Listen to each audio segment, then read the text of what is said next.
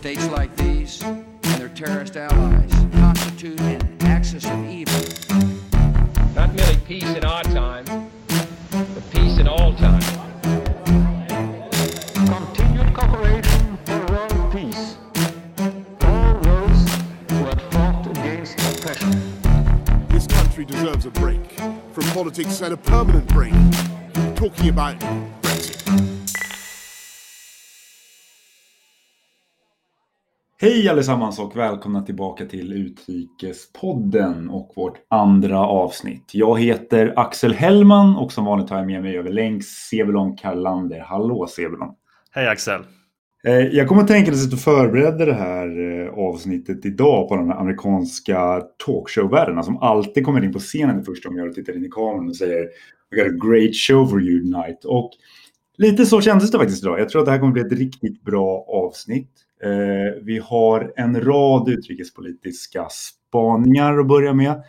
Vi kommer att prata om allt från relationen mellan USA och Sydkorea, konflikten i Jemen, amerikanska presidentvalet. Vi kommer att prata lite om Iran och så kommer Sebulon berätta lite om senaste utvecklingen gällande en rad militära övningar. Och såklart så har vi även ett samtal med ingen mindre än Sveriges förre utrikes- och statsminister Carl Bildt. Men innan vi börjar med det så tänkte jag bara att vi skulle säga tack till alla er som har lyssnat på vårt första avsnitt och framförallt ett stort tack till alla de som hörde av sig med feedback till oss. Vilket gjorde oss otroligt glada och verkligen överträffat våra förväntningar. Vi har fått höra otroligt många fina ord, många fina komplimanger och framförallt också jättemycket bra konstruktiv feedback som vi kommer ta med oss definitivt framöver. Det här är faktiskt första gången vi spelar in någonting sånt här. Så att vi uppskattar verkligen det. Och det där fick mig att tänka lite, Sebulon. Jag tänkte att vi vill höra ännu mer från de som faktiskt lyssnar på det här på den här podcasten. Och ambitionen där kanske borde vara att du och jag ska sätta upp någon sorts e-mail så att folk enkelt kan höra av sig till oss. Men tills dess så kan vi väl säga det att vi har faktiskt startat en Facebook-sida som man kan hitta som heter just Utrikespodden. Där lägger vi bland annat upp lite länkar till alla artiklar och olika ämnen som vi pratar om. Och man får jättegärna gå in, likea den och kommentera där om det är någonting man saknar i podden. Om det är ett ämne eller någonting man hittar i nyheterna eller tvn som man skulle vilja ha en förklaring till, någonting som man vill att vi går igenom, eller om man bara vill tipsa om någon gäst som vi borde ha med här. Så att jag hoppas att vi tillsammans kan göra den här podcasten så bra som den bara kan bli. Men nog om det. Jag tänkte att vi skulle ta och gå vidare till lite nyhetsspaningar. Jag tänkte att Sebulon, du kan väl börja? Ja, och min första spaning för det här avsnittet det är att en serie av militära övningar har ställts in som en konsekvens av det nya coronaviruset. I Norge behövde övningen Cold Response ställas in i förtid. Den amerikanska övningen Defender har skalats ner och nu senast meddelade Försvarsmakten att övningen Aurora som skulle börjat i maj flyttas till ett obestämt datum. Som vi alla vet om vid det här laget går ingen eller inget förskonat från det här viruset. Men jag tycker det är djupt beklagligt att alla dessa övningar har påverkats. För det finns flera viktiga syften med att genomföra övningar. Det militära är speciellt på många sätt. Bland annat för att det är väldigt sällan som man faktiskt, tack och lov, behöver utkämpa krig. En läkare eller polis testas skarpt varje dag i sina yrkeskunskaper på ett sätt som militär för det mesta inte gör. Det stora undantaget är givetvis internationella insatser. Men även i de fallen har det oftast inte varit mot vad man skulle kunna betrakta som en jämbördig motståndare med stridsvagnar, artilleri och flygunderstöd, utan snarare mot insurgenter med en relativt sett enkel beväpning och liten utbildning. Något man då har istället i det militära är övningar. Det möjliggör för försvaret att få olika förband att kunna fungera ihop och lösa sina uppgifter. Det möjliggör för officerare att få erfarenhet att fatta beslut och leda i fält. Och det möjliggör också för försvaret att kunna förutse vilka situationer som väl kan uppstå i en krigssituation och hur man bäst hanterar det. Har man väl deltagit i eller observerat en övning får man en ganska god förståelse för hur pass komplext det är. Bara logistiken kring att flytta ett förband från punkt A till punkt B är väldigt komplicerat och kräver mycket förberedelser och samordning. En viktig aspekt när det kommer till att kunna bedriva övningar är volymfrågan. Har man inte fullt bemannade och utrustade förband är det väldigt svårt att kunna uppnå de olika mål som jag nyss nämnde. Ett stort problem för försvaret har varit att efter kalla kriget rustades mycket av försvaret ner, vilket innebär att man har väldigt små numerärer i dagens försvarsmakt, inte minst i armén. Samt att man har haft ett ganska ansträngt rent ekonomiskt, vilket har gjort att man inte har kunnat prioritera övningsverksamhet lika mycket som man har velat eller borde ha gjort. Jag hade en konversation med Jan Björklund för ett par månader sedan när vi pratade om hans militära erfarenheter. Och han berättade att som chef på olika nivåer i försvarsmakten på 80- och 90-talen kom han att ackumulera över 100-tal övningsdygn på ett par år. Något som väldigt få, om ens någon officer, har varit med om i försvarsmakten de senaste 10-15 åren. I och med det försämrade säkerhetsläget efter Rysslands krig mot Ukraina har vi återigen börjat prioritera och satsa på försvaret, och som en konsekvens av det kan vi återigen genomföra betydligt större övningar som dessutom numera har ett väldigt stort inslag av internationellt deltagande. För ett par år sedan genomfördes den första Aurora-övningen, vilket var den största övningen sedan mitten av 90-talet. Den Aurora-övning som skulle genomföras nu är större, men den Aurora-övning som genomfördes för ett par år sedan innefattade omkring 20 000 soldater och sjömän, varav rätt många av dem kom från andra länder, inte minst USA och Finland. Jag var rekryt när den förra Aurora-övningen genomfördes, och jag kommer ihåg hur vi fick en guidad tur runt och i en amerikansk Abrams-stridsvagn av ett par amerikanska soldater, vilket var en ganska kul upplevelse.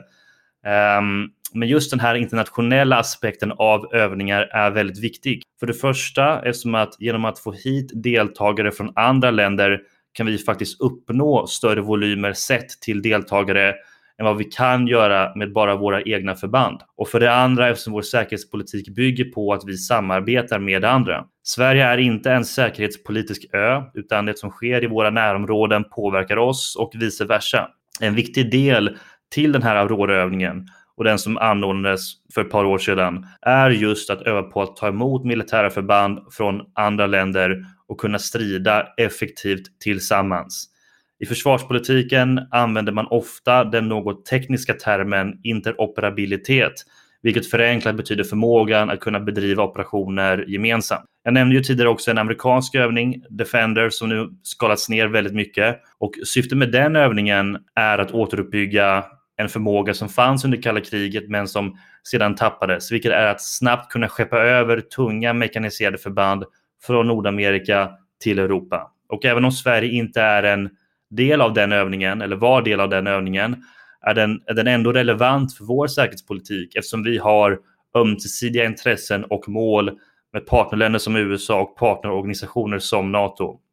Och det är därför det är så väldigt bekymmersamt att dessa övningar har behövt ställas in eller flyttas, eftersom det är så viktiga för att stärka vår försvarsförmåga. Men det är inte mycket man kan göra åt det, utan man får laga efter läge. Jag hoppas Aurora kan genomföras inom en snar framtid och att vi kommer fortsätta att se fler övningar i vårt närområde och Europa. Axel, vad är din första spaning?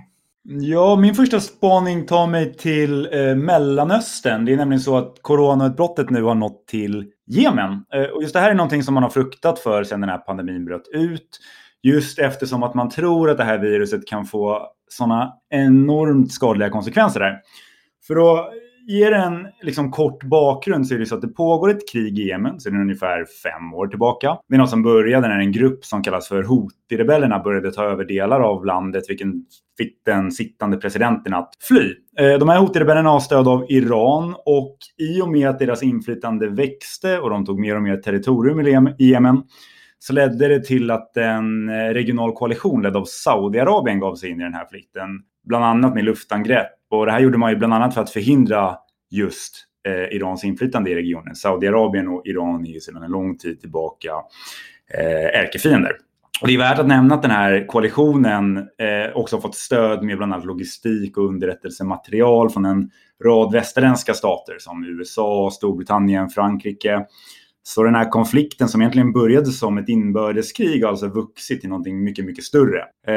Och det man har nu är alltså delar av landet som är kontrollerade av Houthi-rebellerna. Man har andra delar som är kontrollerade av landets regering, även om presidenten alltså inte finns kvar i landet. Och man har dessutom flera andra fraktioner och grupper som deltar i den här konflikten, bland annat grenar av Al-Qaida och IS. Och de som lider allra hårdast av det här är såklart Jemens befolkning. Bland annat så har FN beskrivit det här som en av världens värsta humanitära kriser. Över 100 000 människor har mist livet hittills.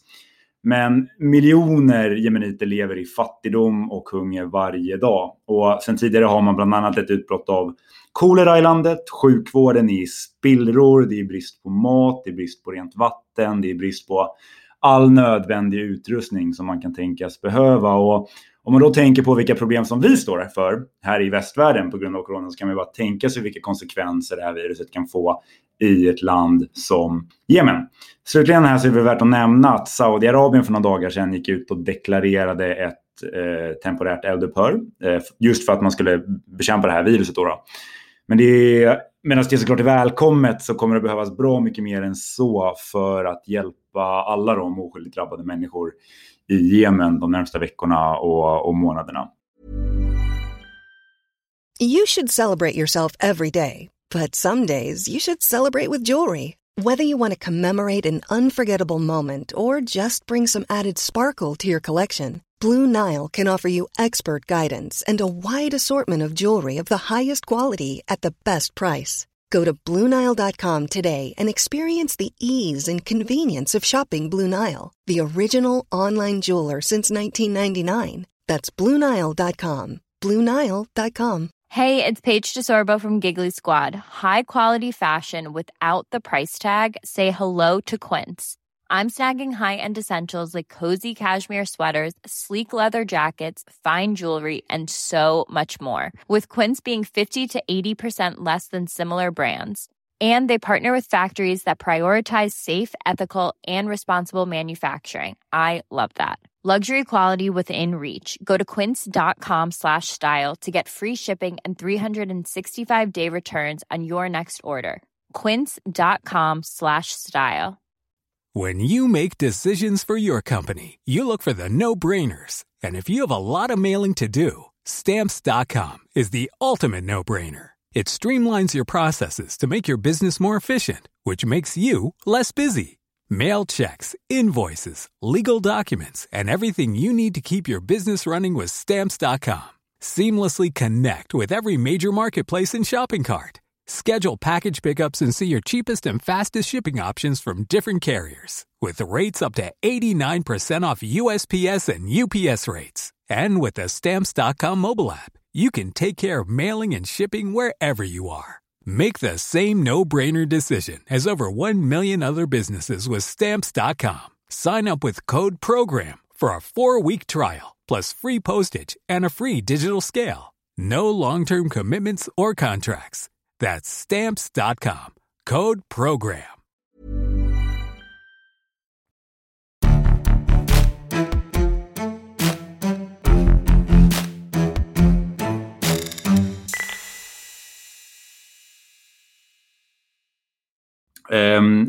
Sebulon, tillspaning av dig? Ja, som du vet Axel, så har jag ett särskilt intresse för den koreanska halvön och jag har anledning att lyfta upp Korea bland mina spaningar.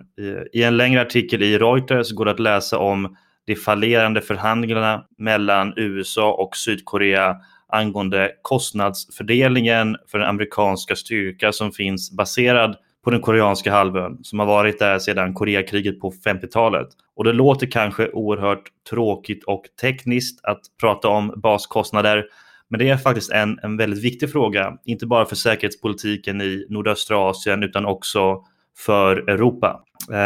Sedan Koreakriget som jag nämnde i början av 50-talet finns det alltså en permanent amerikansk militär närvaro i Sydkorea vars primära syfte är att avskräcka regimen i Nordkorea från att återupprepa ett invasionsförsök.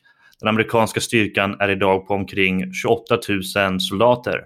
Det är baserat på erfarenheter från andra världskriget som USA har ett globalt bassystem kopplat till sina olika allianser. med syftet att snabbt kunna ingripa i händelse av en kris eller konflikt. De här baserna tjänar inte bara syften i dess omedelbara närområde utan kan också användas på andra sätt. Exempelvis flygbasen Ramstein i Tyskland har varit en viktig del i den logistiska kedjan för USAs insatser i Mellanöstern. Men det finns då ett tjockt lager av avtal som reglerar och styr dessa baser och relationen mellan amerikanska styrkor och deras värdländer. Bland annat sker det en kostnadsfördelning sett till infrastruktur, upplåtande av mark och så vidare. Den amerikanska utrikespolitiska doktrinen under Donald Trump kan ju sammanfattas i parollen America First och har fått en väldigt betydande transaktionell prägel jämfört med tidigare. Trump är betydligt mer skeptisk till allianser än sina företrädare och har återkommande sagt att han tycker att USA har tagit på sig en orättvis stor börda. Och han har vid flera tillfällen uttryckligen sagt att han vill att USA direkt ska monetärt kompenseras för sina säkerhetspolitiska åtaganden. Och det är ju rätt svårt att omsätta det från ord till praktiken, inte minst eftersom det saknas en sådan mekanism. Men ett sätt att försöka göra det är att se över frågor som baskostnader. Och det är ju inte alls orimligt om USA vill omförhandla kostnadsfördelningar, men sättet som administrationen har gjort det på har varit väldigt polariserande och skadligt för dess allianser, inte minst då med Sydkorea. Jag skrev faktiskt en artikel om det här förra året i Svenska Dagbladet då det uppdagades att administrationen övervägde att introducera vad som kallades för cost plus 50. Vilket var ett koncept som i praktiken skulle innebära att allierade skulle behöva betala för alla kostnader kopplade till amerikansk truppnärvaro plus 50%. Administrationen förnekade sedan det förslaget, men det ger i alla fall en indikation på hur situationen ser ut. USA och Sydkorea har haft extremt svårt att komma överens om en ömsesidig kompromiss de senaste åren. Och detta trots den oerhört prekära situation man har med Nordkorea.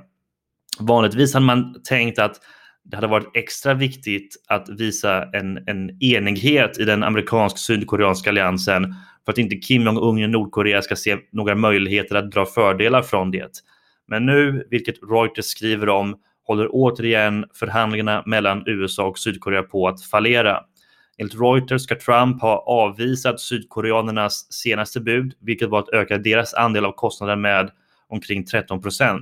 Och det börjar bli ont om tid att få till något. Och en farhåga som finns, inte bara i Sydkorea, är att Trump kanske avsiktligen vill att dessa förhandlingar ska misslyckas som en slags förevändning för att dra tillbaka USAs trupper från koreanska halvön helt och hållet. Det skulle ju då ha implikationer långt borta från nordöstra Asien. Exempelvis skulle det väcka frågor om hållfastheten i USAs säkerhetsgarantier i Europa.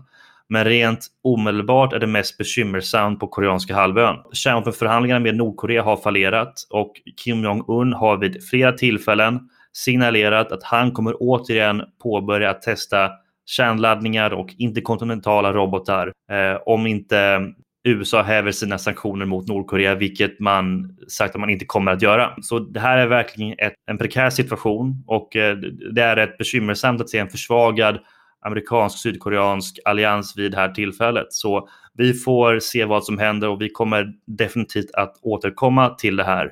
Vad är din nästa spaning, Axel? Även den är faktiskt relaterad till USA i alla fall. Säkert så har de flesta av de som lyssnar redan hört det här, men det är så att i veckan kom nyheterna om att Bernie Sanders, senatorn från Vermont, drar sig ur kampen om att bli demokraternas kandidat i höstens presidentval. Och det var väl egentligen inte helt oväntat att det här skulle hända. Tittar man på antalet delegater som Bernie hade fått ihop hittills, vilket är det som ändå räknas när det är amerikanska val, så är det ganska svårt att få matematiken att gå ihop för honom. Men trots det så är det en väldigt viktig utveckling. Bernie kommer förvisso, vad jag förstår, fortfarande stå kvar på valsedlarna under den närmsta tiden, och jag antar att han vill fortsätta genom det att sätta press på Joe Biden och hans kampanj att anta en så progressiv vänsteragenda som möjligt. Men det här betyder ju så att man kan gå vidare till nästa fas i valupptakten och börja fokusera på den verkliga kampen mellan Trump och Biden. i och med att vi närmar oss de stora valen i hösten. Jag tror jag lämnar det där, men det här är absolut någonting som vi kommer komma tillbaka till längre fram. Jag tror absolut det är någonting vi kommer återkomma till. Men får jag ställa en kort fråga? Hur tror du att Joe Bidens utrikespolitik kommer skilja sig från den Trump framhäver? Ja, det där är intressant. Jag tror det man hittills har sett på Biden, det där ska faktiskt bli intressant att se nu om vi kommer att se någon skillnad nu när de andra demokratiska kandidaterna är ute i leken så att säga. Men tittar man på, det var ju så otroligt stort startfält den här gången jämfört med andra val. Det fanns en del kandidater som hade erfarenhet när det gällde utrikes- och säkerhetspolitik, andra hade det inte. Jag tror det som Biden och hans kampanj verkligen spelade på under en väldigt lång tid var just hans erfarenhet. Och jag tror att utrikespolitiken blir någonstans kanske den yttersta domänen för det där. Man kan visa på att han faktiskt hade någonting som de andra inte hade. Som han brukar säga, jag har träffat de här andra världsledarna, jag har suttit i de här mötena, jag vet att det här spelet funkar, jag är den kandidaten som kan ha liksom predictability, stabilitet. Ni vet vad ni får om ni röstar på mig. Lite så. Och under allt det där så fanns väl de, om man ska kalla det traditionella amerikanska värdena, att vi behöver våra allierade, vi behöver våra partners, vi behöver de här diplomatiska avtalen. När Biden uttryckligen har tagit positioner så har det bland annat varit när det gäller liksom klimatavtalen, kärnteknikavtalet med Iran, det vill säga flera av de stora avtal som ändå slöts när han var vicepresident under Barack Obama. Så att det ska bli ganska intressant tycker jag att se de kommande månaderna nu. För än så länge, för att vara helt ärlig, så tror jag att den liksom agenda han har följt har väl mer handlat om att gå tillbaka till en föreställning om amerikansk utrikespolitik som fungerar, kontrasterat den mot allt kaos man har sett under Donald Trump. Men det jag kommer leta efter när vi rör oss framåt hösten är liksom, vilka idéer kommer Biden lägga fram för att möta framtidens utmaningar? Vilka idéer kommer han lägga fram för att inte bara, om man ska säga så, reparera det som många anser har förstörts under Donald Trump, men ändå lägga fram en nytänkande agenda som är mycket mer framåtblickande än vad man kanske har sett hittills i alla fall. Tillbaka till dig då, Seblon.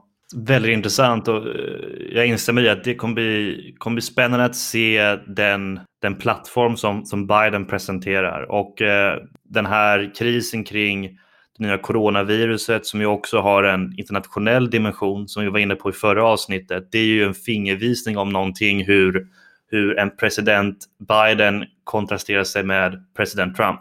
Men i alla fall, min sista spaning, det är faktiskt ett boktips. Jag har läst boken Factfulness av Hans Rosling och hans familj. Och det är en fenomenal bok om varför man ska ha ett faktabaserat förhållningssätt när man tänker och tycker om världen. Många har kanske sett Hans Roslings TED-talk där han på ett väldigt pedagogiskt och underhållande sätt beskriver hur världen har utvecklats de senaste åren. Och man kan säga att den här boken är en vidareutveckling på den presentationen han gjorde där. I platser som Sverige kan vi ibland göra oss skyldiga till att ha ett utdaterat synsätt på tillståndet i regioner som subsahariska Afrika eller Sydostasien. Och det Rosling konsekvent har visade att enorma framsteg har gjorts de senaste årtionden, exempelvis med att minska barndödligheten i världen, att öka läskunnigheten och få människor ur fattigdom. Dessvärre finns det undantag, inte minst då i konfliktdrabbade områden, och du pratade ju väldigt mycket om Jemen tidigare, och det är ju ett exempel på där utvecklingen inte går så bra till. Men generellt sett, vilket är Roslings poäng, så går utvecklingen åt rätt håll. Och Rosling är tydlig med att han inte vill betrakta sig så mycket som en optimist utan snarare som en possibilist. Det vill säga någon som ser potentialen i att förbättra tillvaron för den absoluta majoriteten av mänskligheten. Och för att göra detta anser han att vi måste ha en factfulness approach i hur vi försöker förstå världen. Och i boken finns det 10 knep hur man kan anamma den här factfulness-approachen. Mycket handlar om att kunna kritiskt läsa och tolka statistik. Det är väldigt enkelt att presentera statistik på ett sätt som är inte helt objektivt utan snarare för att främja ett särskilt perspektiv. Och vad han menar är att vi måste efterfråga komplett data och kunna tolka detta på ett korrekt sätt. Och ett exempel på ett av dessa 10 knep är att vi står alltid inför en mängd olika problem samtidigt. Vi har även begränsade resurser att prioritera med. Då är det viktigt att vi inte låter rädsla styra hur vi prioriterar, utan snarare ska vi utgå från fakta och titta på vad är egentligen det viktigaste. Var finns de största behoven och vad kan våra resurser ha störst effekt? Så det är ett av, väldigt kort sammanfattat, ett av knepen för en factfulness approach i hur man ska förstå världen som presenteras i den här boken. Och den vill jag verkligen rekommendera alla att läsa. Och det var min sista spaning, Axel. En bra spaning som jag tror att jag behöver ta och läsa den här boken. Jag har faktiskt inte gjort det. Men jag tänkte en sista spaning för mig bara. Det är nämligen så att förra gången så pratade ju jag, när vi körde vårt nyhetssvep, om Iran och problemen man har det med att få in medicin och medicinsk utrustning i landet. Delvis som ett resultat av de amerikanska sanktionerna. Och jag tänkte bara snabbt ta lite utvecklingar som vi har sett där. Dels så har det kommit ännu mera röster som har talat för att man behöver göra någonting åt den här situationen. Det var bland annat, såg jag, ett stort gruppmeddelande som hade skrivits under av flera prominenta amerikanska och europeiska sittande och för detta beslutsfattande, bland annat Federica Mogherini, den förre utrikeschefen för EU. Men förra veckan tror jag att det var, så var det faktiskt så att man lyckades göra en europeisk handelstransaktion med Iran just när det gällde läkemedel. Det är ju så att när kärnteknikavtalet med Iran började rivas upp för ungefär 2 år sedan och USA återinförde sina sanktioner mot landet, så försökte ju Europa i alla fall hålla vid liv de här vitala betalningskanalerna just för att man skulle kunna göra och bedriva handel när det gällde humanitära varor. Och ett av de initiativen man hade då, som annonserades vid FN-konferensen i slutet av 2018, var att man skulle upprätta en speciell betalningskanal som skulle kunna göra det möjligt att köpa och sälja saker som livsmedel, medicin och så vidare. Det har visat sig jättesvårt att sätta upp den här i praktiken medan de amerikanska sanktionerna består. Men nu har man alltså fullföljt och slutfört en transaktion ledd av Tyskland. Det är Tyskland, Storbritannien och Frankrike som äger den här betalningskanalen, backad av ett flertal andra länder, bland annat Sverige. Och det man lyckades göra nu var att sälja läkemedel för cirka 5 miljoner kronor till Iran.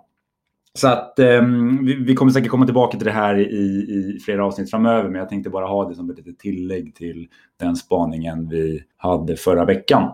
Men se bra med det sagt, så tänkte jag att vi är klara med spaningarna och går vidare till nästa del i det här avsnittet. Och du kan väl presentera vår gäst som vi ska prata med. Ja, vi kommer nu att intervjua Sveriges tidigare stats- och utrikesminister Carl Bildt. Carl Bildt var Sveriges statsminister mellan 1991 och 1994, då han bland annat ansvarade för Sveriges förhandlingar att gå med i Europeiska unionen. Och han var senare mellan 2006 och 2014 Sveriges utrikesminister. Och däremellan gjorde han mycket annat. Och han är nu aktuell med boken Den nya oredans tid. Så fortsätt lyssna, så kommer vår intervju med Carl Bildt. Selling a little or a lot? Shopify helps you do your thing however you cha-ching. Shopify is the global commerce platform that helps you sell at every stage of your business. From the launch your online shop stage to the first real-life store stage, all the way to the did we just hit a million orders stage.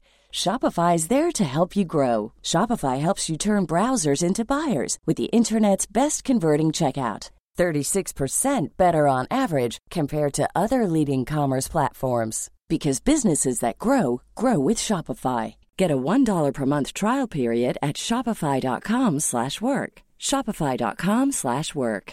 Ready to pop the question? The jewelers at BlueNile.com have got sparkle down to a science with beautiful lab-grown diamonds worthy of your most brilliant moments. Their lab-grown diamonds are independently graded and guaranteed identical to natural diamonds, and they're ready to ship to your door. Go to BlueNile.com and use promo code LISTEN to get $50 off your purchase of $500 or more. That's code LISTEN at BlueNile.com for $50 off. BlueNile.com, code LISTEN. Planning for your next trip? Elevate your travel style with Quince. Quince has all the jet-setting essentials you'll want for your next getaway, like European linen, premium luggage options, buttery soft Italian leather bags, and so much more. And it's all priced at 50 to 80% less than similar brands. Plus, Quince only works with factories that use safe and ethical manufacturing practices. Pack your bags with high-quality essentials you'll be wearing for vacations to come with Quince. Go to quince.com/trip for free shipping and 365-day returns.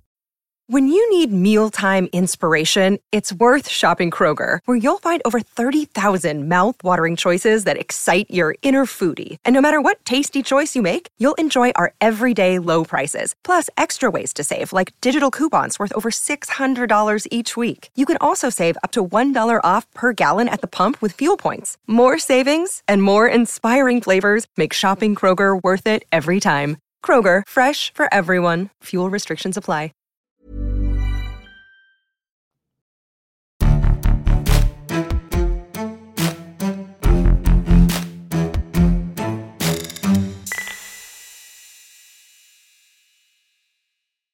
Du lyssnar på Utrikespodden och vi ska nu intervjua Sveriges tidigare stats- och utrikesminister Carl Bildt som nyligen kom ut med boken Den nya oredans tid. Tack för att du kan vara med oss, Carl. Tack i denna förvirringens och oredans tid. Innan vi kommer in på boken tänkte vi kort fråga om det nya coronaviruset. Axel, du har en fråga. Yes, Carl, så i förra avsnittet så pratade vi om coronaviruset och lite preliminära spaningar och analyser om vad det möjligtvis kunde innebära för utveckling inom geopolitiken och den internationella ordningen och så vidare.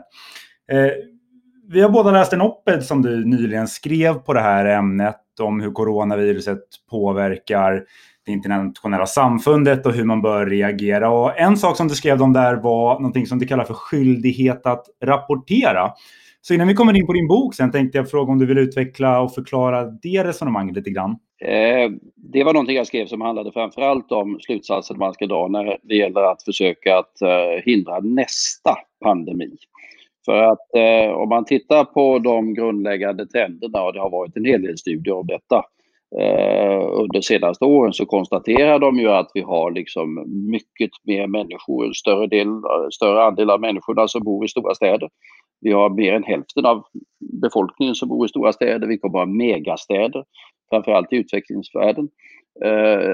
Vi har liksom en internationell kontaktverksamhet som går mycket snabbare med flygförbindelser och annat än tidigare. Så att sannolikheten för att vi kommer att drabbas av ytterligare pandemier är mycket hög. Då gäller det att utveckla varningssystemen. Och då kan vi konstatera att varningssystemet i det här fallet fungerade mindre bra än vad det borde ha gjort. Och det kan man diskutera och kommer säkert diskutera i oändlig tid vad det berodde på. Men alldeles uppenbart är att det var fördröjningar i den kinesiska rapporteringen. Och Världshälsoorganisationen är ju som alla andra FN-organisationer en mellanstatlig organisation. Den är beroende av att staterna rapporterar in saker och ting. Och är det fördröjningar inom staterna så blir det per definition en fördröjning i det internationella varningssystemet. Och det hade vi i det här fallet tveklöst. Sen kan vi ju ändå diskutera hur det var. Men vad jag föreslog var att man skulle gå över till ett system där det var inte bara staterna som hade skyldighet att rapportera så snabbt som möjligt. Utan också individer ute i hälso- och sjukvårdssystemet som stöter på någonting sånt här skulle kunna ha en moralisk, etisk, till och med juridisk skyldighet att rapportera direkt sådana här osäkerheter till ledande internationella organisationer eller forskningsinstitutioner så att de så snabbt som möjligt skulle ta sig an detta. Hade vi haft ett sådant system i det här fallet så tror jag vi hade sparat kanske 3 veckor. Och det hade förmodligen gjort en rätt betydande skillnad, det vet vi inte. Men skulle vi kunna få ett sådant system under kommande år som fungerar, det vet man aldrig. För det är en ambitiös ansats. Så skulle det förmodligen göra det möjligt att identifiera de här sakerna mycket tidigare. Och därmed sätta in åtgärderna mycket tidigare. Och framförallt dels de omedelbara åtgärderna på den plats där det inträffar, och dels skulle vi få det internationella varningssystemet att fungera snabbare än vad som var fallet i det här, i just coronavirusfallet. Det kommer säkert att bli mycket diskussion om detta vad lider när det gäller de slutsatser som måste dras på den rent medicinska sidan och det gäller globalt hälsovårdssamarbete. Men detta är en kanske lite djärv idé som jag lanserade och som faktiskt har fått en rätt betydande internationell uppmärksamhet. Jag tror den där artikeln har vi gått, någon sa den hade gått i 80 tidningar runt om i världen. Och det är ju rätt hyggligt. Och i Sydsvenska Dagbladet. Och kanske man ändå ska lägga till, den finns också att hitta på vår Facebook-sida, för vi har länkat till den där. Så alla som lyssnar kommer absolut kunna lyssna på den. Men om vi kommer komma tillbaka till coronan längre fram, tänker jag. Men om vi ska börja lite i början, så Sebulon, vill du gå tillbaka och prata lite om boken som ändå ska vara huvudämnet här? Ja, så Carl, du kom nyligen ut med en ny bok som heter Den nya oredans tid. Och den första frågan är rätt naturligen, varför den rubriken och vad syftar den till att beskriva? Ja, det syftar väl till att beskriva den tid som vi då var inne i och som vi nu är ännu mera inne i. Det vill säga, om man överdriver och romantiserar lite, så har vi varit inne i ett längre skede av en mycket positiv global utveckling. Nationell, europeisk och global utveckling som varit positiv. Jag säger till och med att skedet från slutet av 80-talet och framåt, kanske 20 år, var kanske de bästa decennier som mänskligheten har haft på utomordentligt länge, kanske någonsin. När det gäller grundläggande politisk stabilitet, när det gäller ekonomisk, social utveckling i olika delar, där det gäller att bekämpa sjukdomar, för nu tar någonting som är aktuellt i dessa delar. Alla trenderna var demokrati. Alla trenderna var i stort sett positiva. Det innebär inte att vi inte hade problem. Jag ägnade själv åtskilliga år, nästan ett decennium, mot krigen i före detta Jugoslavien, och vi hade 9/11 och vi hade allt detta. Men i huvudsak så var det faktiskt så. Och det där var inom ramen för en, vad man ibland kallar en liberal global ordning, en liberal världsordning. Den var kanske inte alltid liberal, den var kanske inte alltid global och det var kanske inte alltid ordning, men i huvudsak så var det någonting sånt. Och det vi har sett under något mer än ett decennium, tycker jag, är hur denna ordning har vittrat, ifrågasatts och kommit att försvagas. Och det har lett till en lång rad olika tendenser som gör att vi har mindre av samarbete, mer av konflikt, mer av möjliga spänningar och mer av faromoment i hela den internationella bilden. Och boken kom till för att det händer rätt ofta att folk frågar mig om de här frågorna. Då sa jag att varför inte försöka sätta på pränt min tes eller mina teser om hur vi har utvecklats hittills, hur vi har hamnat i den här situationen och vart den kan leda. Sen själva titeln, den snodde jag ju som bekant ur den ryska historien. Den ryska historien har en period i början av 1600-talet som kallas den stora oredans tid. När maktförhållandena i Ryssland var synnerligen oklara, alla möjliga konstiga saker inträffade innan det så småningom stabiliserades. Och då blev det för min del den nya oredans tid som blev titeln på den här boken. Och i boken beskriver du 3, som du kallade, megatrender som formar den nya oredans tid. Och vi tänkte gå igenom alla 3. Och den första megatrenden handlar ju om geopolitikens återkomst. Och kan du summera vad det här är för trend och vilka olika uttryck som vi har sett och ser för den? Geopolitikens återkomst är de nya spänningsförhållandena mellan de ledande makterna. Vi har ett revisionistiskt Ryssland. Det såg vi mycket tydligt. 2008 började detta med Georgienkriget. Vi har sedermera fått Ukraina ovanpå detta. Vi har ett mycket så att säga, tilltagande maktmedvetet Kina som börjat växa fram, med också globala ambitioner som är rätt påtagliga. Och vi har då ett USA som är mera vacklande i sin inställning till omvärlden. Det har inneburit att den geopolitiska konkurrensen har intensifierats. Det kom ju en berömd amerikansk ny försvarsdoktrin för några år sedan som sa att nu är det inte längre kampen mot terrorismen, utan nu är det kampen mellan de stora makternas ambitioner som är den dominerande trenden på den globala skalan. Och denna ökade geopolitiska spänning framför allt, men inte enbart, mellan USA och Kina påverkar nästan allting annat i den globala bilden för ögonblicket. Och hur den kommer att utvecklas är relativt avgörande. Sen har den kommit att återspeglas till exempel i handelskonflikter som vi har sett mycket påtagligt, framförallt från amerikansk sida, med ekonomiska effekter som berör oss alla, men också i olika typer av andra geopolitiska spänningar. Lägg till detta självfallet, även om det kanske är mindre nytt i sammanhanget, de bestående olika spänningarna i hela den bredare delen av Mellanöstern kan man säga. Jag brukar ibland säga från Amritsar i Indien till upp till Astrakhan i Ryssland och bort mot Agadir vid Atlanten, och så kan du heta, och ner till Aden om du sträcker ut detta ytterligare ett ord som börjar på A. Hela denna zon är ju präglad av ökade spänningar, sociala, ekonomiska, politiska, ideologiska, som också drar in de här olika makterna i det här allt farligare spelet. Och den andra megatrenden är hur identitet har övertagit ideologi som den organiserande principen för politiken. Kan du förklara vad som särskiljer ideologi och identitet? För jag tror inte alla som lyssnar på den här podcasten vet om det. Och hur ser den här förskjutningen ut från det ena till det andra, och hur påverkar det våra samhällen? Vi levde ju i en tid av mycket starka, inte alla levde, starka ideologiska konflikter under, inte riktigt ett århundrade, men under en lång tid. Kanske kan du säga det från det gamla statssystemet, sammanbrott 1914, fram till 1989. Starka idéer, ideologier om hur världen skulle organiseras stod mot varandra på olika sätt. Du hade en socialism och en kommunism som bredde ut sig, som var stark i de västliga samhällena, som satte upp ett Sovjetunionen. Du hade en fascistisk, nazistisk rörelse som ju växte fram delvis i samarbete, delvis som motpol till detta. De starka ideologiska konflikterna blandas upp med allt annat och producerade ibland andra världskriget och därefter faktiskt det kalla kriget, som ju förvisso hade sina geopolitiska komponenter, som i grunden ju var en ideologisk konflikt om hur världen skulle organiseras. Och i våra egna samhällen en stark ideologisk konflikt mellan en socialistisk kollektivistisk uppfattning där staten skulle ta över det allra mesta och en mer frihetlig liberal syn om hur vi skulle organisera framgångsrika frihetliga samhällen. Det var de dominerande frågeställningarna under mycket lång tid. De baserades också på en grundläggande rätt hoppfull inställning om att vi på ett eller annat sätt kunde organisera en bättre värld enligt den ena eller den andra ideologiska modellen. Det fanns som bekant olika uppfattningar på den punkten. Men det var den ideologiska striden som var den avgörande. Sen kom den att lite försvagas eller förlora kraft, framförallt på vänstersamhället. Socialismen liksom förpassades ju till historiens skräpkammare eller skräphög i samband med hela det sovjetiska väldets fall. Men det kom också att innebära så småningom att politiken blev allt mer bara teknokratisk, och även de liberala idéerna kom liksom att förlora lite i den sprängkraft eller den offensivanda som de tidigare hade fått mycket i konfrontationen med den socialistiska motståndaren.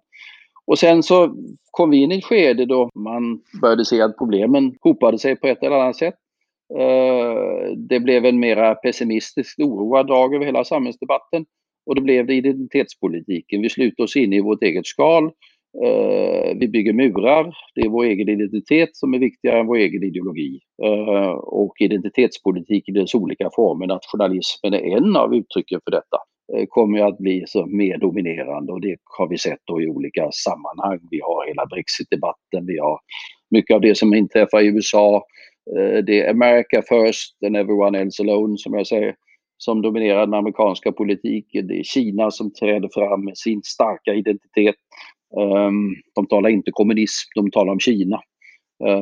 Så att det är ett skifte som vi också ser självfallet återspeglas också i vår egen inrikespolitiska debatt. Jag håller i boken just nu, och på sida 251, alltså i delen om identitet och ideologi, skriver du citat: politikens svåra uppgift är att hitta balansen mellan de skilda krav som ställs. Kan du, nu är det här ett ganska lösryckt citat, men kan du möjligtvis förklara hur du tänker där? Ja, det är det ju alltid. För det är väldigt allmän mening som du citerar. Jag vet inte riktigt vad som ligger bakom den i övrigt. Men politiken har ju alltid att balansera mellan de olika krav som ställs. Ett liberalt samhälle och liberal värld, det är ju ett samhälle och en värld av ordning.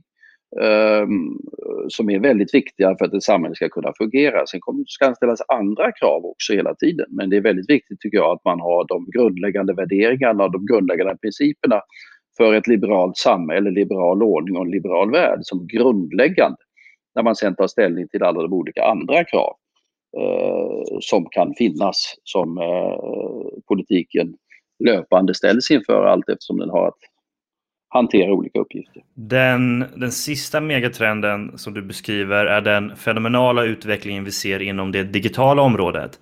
Vi vet ju om vilka dramatiska effekter som exempelvis den industriella revolutionen hade på allt ifrån ekonomi till försvarspolitik. Var tror du den digitala revolutionen kommer att ta oss?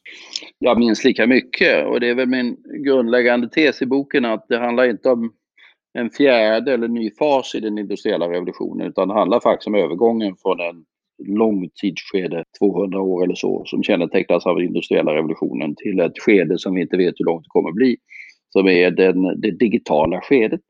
Och där jag tror att det är viktigt att inse först att vi befinner oss bara i början på denna jättelika omvandling. Att den kommer att bli minst lika omvandlande som den industriella revolutionen. Och att hur man använder och kontrollerar och vem som gör det, de grundläggande teknologierna i denna revolution, kommer att vara avgörande för den internationella makten och det internationella inflytandet under lång tid framöver. Det är nyttigt att gå tillbaka till historien på den industriella revolutionen och se hur det var Storbritannien som med sina kolgruvor och sina ångmaskiner och så småningom sin flotta kom att dominera världen under i stort sett ett sekel. Sen kom USA med i grunden en vidareutveckling av den industriella revolutionen att ta över detta. Var kommer makten över de digitala teknologierna? Var kommer makten över den digitala eran att bli mest påtaglig? För närvarande är det ju framförallt en konkurrens vi ser mellan USA med dess fortfarande väldigt innovativa ekonomi, ingen tvekan om detta. Och ett Kina som är också väldigt innovativt men med ett helt annat politiskt och maktmedvetet system. Och hur det där utfaller kommer att betyda väldigt mycket. Och Europa positionerar sig eller skaffar sig möjligheter där blir väldigt viktigt för den europeiska och därmed också den svenska positionen i världen när vi försöker titta framöver.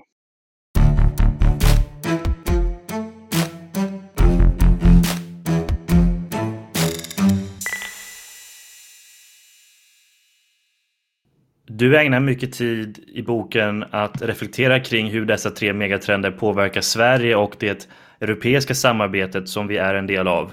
Du är väldigt tydlig med att du förespråkar ett fördjupat EU-samarbete inom exempelvis utrikes- och säkerhetspolitik. Varför är ett starkare EU-samarbete så viktigt i den nya oredans tid? Det är om vi vill ha något skydd och något inflytande. Vi är för små.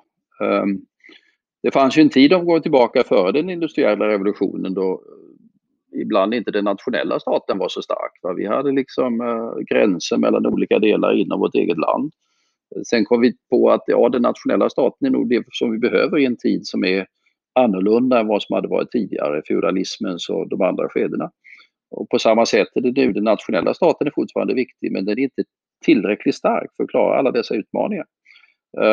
Sverige är 7 miljoner invånare, eller 10 miljoner invånare för tiden. I en värld som kommer att gå mot 10 miljarder invånare.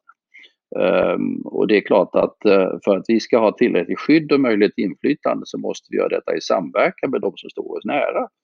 Och då är det framförallt självfallet de europeiska demokratierna som är de viktiga. Lägg till detta det som kanske har kommit lite i skymundan men som fortfarande finns där. Att Europa har varit en kontinent präglad av krig och konflikter under många hundra år. Och att vi genom samarbetet nu har byggt upp ett system som kan förhindra, bromsa alla dessa konflikter. Skulle detta samarbete bryta samman så finns det ingen garanti för vare sig att vi får konflikter inom Europa eller att utomstående makter, Ryssland kan användas som ett bra exempel, ska kunna börja plocka sönder delar av detta Europa på ett sätt som den enstaka nationalstaten inte har förmågan att stå emot. Därför vi är enstaka för små. Och det gäller också andra utmaningar. Ta det som vi drabbas av nu med coronavirus. Vi måste ha omedelbar tillgång till den vetenskapliga expertisen i världen i dess helhet. Och framförallt inom Europa. Vi skulle aldrig kunna bygga upp en egen försörjning med allt det som vi behöver i vår sjuk- och hälsovård. Men med basen av ett Europa på 1,5 miljard människor som är fortfarande världens andra eller tredje eller vad det nu är storleksordning ekonomi, så har vi möjlighet att göra detta och klara oss. Men att tala om Smålands självständighet är inte så aktuellt idag längre. Och att se Sverige alena i morgondagens värld är inte så aktuellt heller. Du skriver på sida 370 att flera EU-länder känner ett obehag över att resonera i termer av makt. Varför är det ett problem? Ja, det är ju ett problem därför att Europa måste resonera i termer av makt. I och med att alla andra resonerar. Ryssland resonerar i termer av makt. Kina resonerar i termer av makt. USA resonerar i termer av makt. Om Europa bara resonerar i termer av moral så kommer vi att framstå som präster för en förgången tid. Men inte ha möjlighet att påverka vår egen framtid. Vi måste ha möjlighet att också utöva makt. Europa är en moralisk makt förvisso. Det berömmer vi oss av. Men vi måste också kunna åstadkomma saker och visa att vi kan åstadkomma saker. Och då är makt med de olika instrument som ligger i detta en nödvändighet för att vi ska tas på allvar av de ännu större spelare som på ett eller annat sätt kommer att bestämma också vår framtid. På det spåret, Carl, tänkte jag på, du nämnde ju både Ryssland och Kina tidigare, och i förra avsnittet så spenderade Sevlon och jag ganska mycket tid åt att just prata om relationen mellan Kina och USA, hur den formar omvärlden. Och om vi tittar på de här trenderna vi ser i geopolitiken, vi har Kina, Ryssland, USA, utvecklingen där. För Europa som utrikespolitisk aktör, finns det någonting man kan säga om hur Europa borde utforma relationerna med de här andra stormakterna? Ja, det finns mycket att säga om detta. Det grundläggande är självklart relationen till Förenta Staterna. Det Europa som vi känner till, det västliga Europa fram till Sovjetunionens sammanbrott och det Europa som har byggts därefter, har ju i grunden byggts under ett amerikanskt säkerhetsparaply, framförallt det nukleära men också i övrigt, som vi har uppfattat som självklart och som har varit en förutsättning för mycket annat. Och då infinner sig frågan, är det så? Kan vi lita på detta? Var kommer USA att gå? Och det handlar inte bara om att förfasa sig över Trump och den osäkerhet som ligger i en möjlig andra Trump-administration. Det handlar också om att med den kinesiska utvecklingen så är det kanske så att USA, eller sannolikt skulle jag säga, så att USA kommer tvingas att avdela en allt större del av sina samlade resurser till att balansera och hantera en kinesisk utmaning. Och det innebär att även under de bästa omständigheter kommer Europas möjligheter att förlita sig eller luta sig mot den amerikanska säkerheten att begränsas. Det innebär inte att vi ska försöka skriva upp det eller försöka att förmildra det, tvärtom. Vi ska försöka bevara det mycket som går. Men vi kan inte lita på det, tror jag, på samma sätt om vi tittar framåt. Och det är rätt grundläggande förändringar och förutsättningarna för den europeiska utvecklingen som äger rum i detta hänseende med en lång rad olika konsekvenser. Sen har vi ett Ryssland, om vi tittar åt andra hållet, som vi inte riktigt vet, som är väl inne i en förmodligen snarare en historisk period av försvagning eller en historisk period av förstärkning, men i alla fall 140 miljoner människor i 11 tidszoner som har genomgått en betydande militär modernisering under de senaste 10 åren eller någonting sånt, och som känner en viss osäkerhet och som vill ju gärna vara en global maktspelare, trots att deras möjligheter blir så kanske, eller förblir så, är något begränsad. Och sen är Kina som ju träder fram med inte globala ambitioner på samma sätt, men också med en rätt betydande global roll, framförallt så länge den kinesiska ekonomin utvecklas med den styrka som vi har sett hittills, och så prognoser än så länge har talat om. Hur detta påverkas av coronakrisen, det vet vi då inte.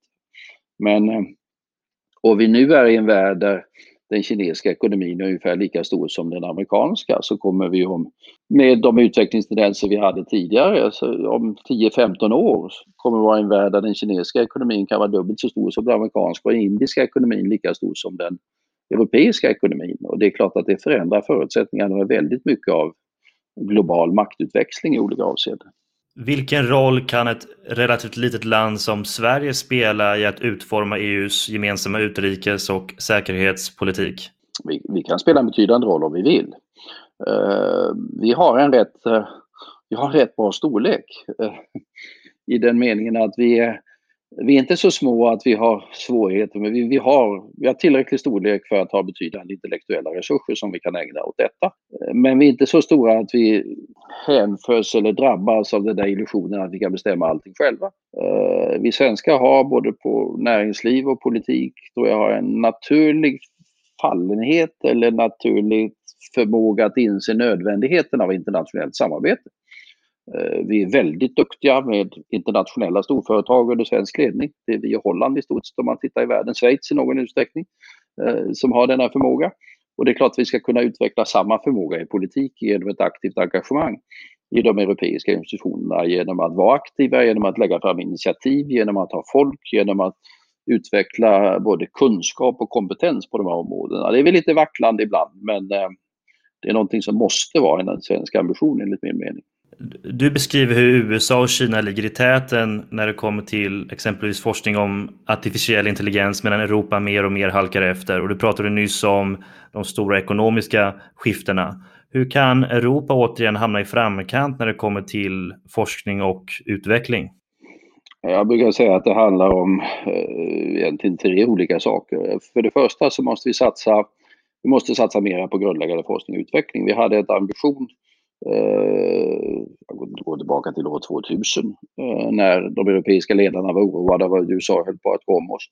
Då sa vi att det så kallade Lissabonåtagande att till 2010 så skulle vi satsa 3% av BNP på forskning och utveckling. Det nådde vi inte alls. Så att 2010 så sa man att nu ska vi satsa 3% av forskning och utveckling till 2020. Det kommer vi inte nå alls och har inte nått alls. Sverige och Finland ligger väl till i detta hänseende, men vi är ju relativt små. Och pengar betyder någonting.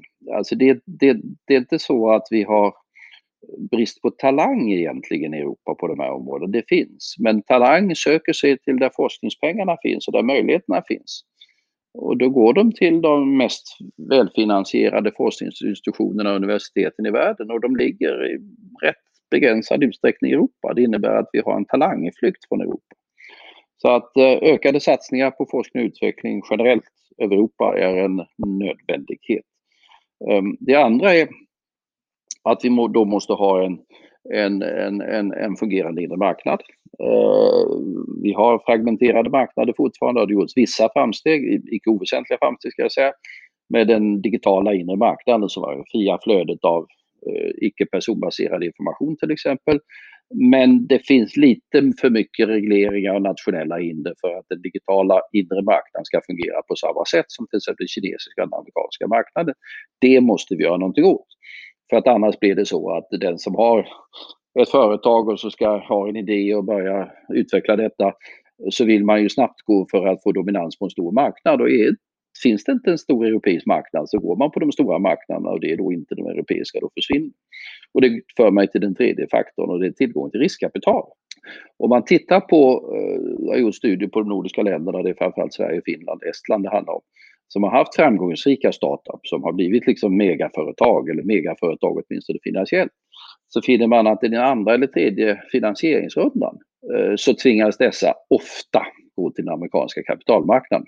För vi har inte djupet och bredden på de europeiska riskkapitalmarknaderna för att ta hand om de här företagen. Och det innebär att företag som växer fram i Europa trots allt försvinner från Europa. Därför att vi har inte utvecklat den gemensamma riskkapitalmarknaden på samma sätt. Så att det är politiska insatser när det gäller forsknings- och utvecklingssatsningar. Det är politiska insatser när det gäller den mindre marknaden. Och det är politiska insatser när det gäller riskkapitalmarknaden som jag tror. Ingenting av detta ger snabba effekter. Allt man gör i sådana här sammanhang är långsiktigt. Men om vi inte gör detta långsiktigt så är det nog relativt säkert att vi kommer fortsätta förlora mark. Så jag och Axel har varsin avslutande fråga. Och min sista fråga är väl mer filosofiskt. Och den är, finns det mer godhet än ondska i världen? Det är något jag kan fundera ganska mycket om. Ja, det där är nog en fråga som har sysselsatt mänskligheten sedan man började skriva böcker i detta ämne. Så du kan ägna dig åt bibelstudier eller Torahstudier eller läsa vad Mohammed förmedlade till oss, så kan du konstatera att det är en ständig kamp mellan ondska och godhet. Men om man får sluta med det filosofiska, ondskan finns förvisso företrädd. Men trots allt så har ju mänsklighetens utveckling gått från sämre till bättre. Vi är många fler människor idag som lever ojämförligt mycket bättre än vad som tidigare var fallet. Vi har kunskaper och möjligheter att förstå naturen, framtiden på ett sätt som var otänkbart för inte så länge sedan. Och det skulle väl leda till slutsatsen att ondskans mörka krafter, de finns där, men ljuset är trots allt det som driver oss framåt och som hittills har varit dominerande. Carl, en sista fråga från mig. I den här nya oredans tid som du nu har beskrivit så har vi pratat både om vad aktörer som Europa kan göra och vad enskilda länder som Sverige kan göra. Min fråga handlar väl lite mer om hur man kan tänka och agera på en individnivå. Någonting som jag slogs av, dels när jag hörde dig prata nu, men också när jag läste din bok, är den här framtidsandan som du beskriver, som breddes ut när kalla kriget tog slut. Och du skriver i förordet, kommer jag ihåg, till din bok om när din första bok kom ut, Hallänning svenska europé, i början av 90-talet, och den här växande optimismen och framtidstron som präglade den eran. Det där var extra intressant för mig. Det är den tiden när både jag och Sebulon föddes. Jag är född 1992. Jag tror vad det betyder var att vi växte upp precis efter kalla kriget i den här optimistiska eran. Om vi nu liksom har hamnat i ett nytt världsläge där vi ser de här nya orosmolnen som du har gått igenom. Är det någonting, behöver vi ändra vårt sätt att tänka som individer i ett fritt samhälle om man vill bevara det här fria världsordningen? Behöver vi ändra vårt sätt att tänka eller vårt individuella sätt att agera, skulle du säga? Jag vet inte om vi behöver ändra vårt sätt att tänka, men möjligtvis måste vi i ett sån här omvandlande tid tänka lite djupare och lite bredare än vad vi kanske inte gjorde under en tid då vi kanske uppfattade att utvecklingen gick på räls åt rätt håll. Där allting verkade vara betydligt mycket enklare och där det verkade vara liksom mindre problemfyllt än vad det kan framstå som idag. Så att tänka djupare och tänka bredare. Och då är det väldigt viktigt att också ha en historisk förankring. Det är ju inte så att historien upprepar sig, det gör den inte. Men det brukar sägas att historien i alla fall rimmar. Och att det finns åtskilligt i de trender som vi ser nu som måhända kan vika av, måhända kan accelerera, men som har en historisk förankring. Och vi ser också att de historiska mönster som vi har lärt oss från tidigare om nationers och andra gruppers sätt att agera, de har relevans för att förstå vår samtid. Så att i en period som är mera osäkert, den nya oredans tid, så är det viktigt att tänka bredare och att tänka djupare på den här typen av problem. För att utvecklingen är inte lika självklar, lika enkel, lika rätt, rakt fram som var tidigare. Jag drar en parallell ibland med, för det många säger vi går tillbaka till kalla kriget, det tror jag inte alls, jag tror att det är fel. Jag drar paralleller med 1800-talet som var en väldigt omvälvande tid när det gäller både ideologier som växte fram och revolutioner, när det gäller hela den industriella utvecklingen, när det gäller förskjutningen av maktrelationer. Enorma förändringar under detta årtionde. Det var inte så mycket som var så självklart. Nya idéer bröt fram. Titta på Sverige, vi fick liksom en liberal ekonomisk renässans som kommer att betyda mycket för oss. Socialismen bröt fram, det var mycket som bröt fram. Så att den där mera tumultartade också intellektuella tiden som jag tror vi är tillbaka i och som vi måste tänka bredare och tänka djupare på. Det är väl en fantastisk uppmaning att avsluta det här samtalet med. Tack så hemskt mycket, Carl. Tack så mycket, Carl. Och Den nya oredans tid finns att införskaffa hos närmaste bokhandel eller på nätet. Både Axel och jag kan starkt rekommendera den. Carl Bildt, tack så mycket. Tackar.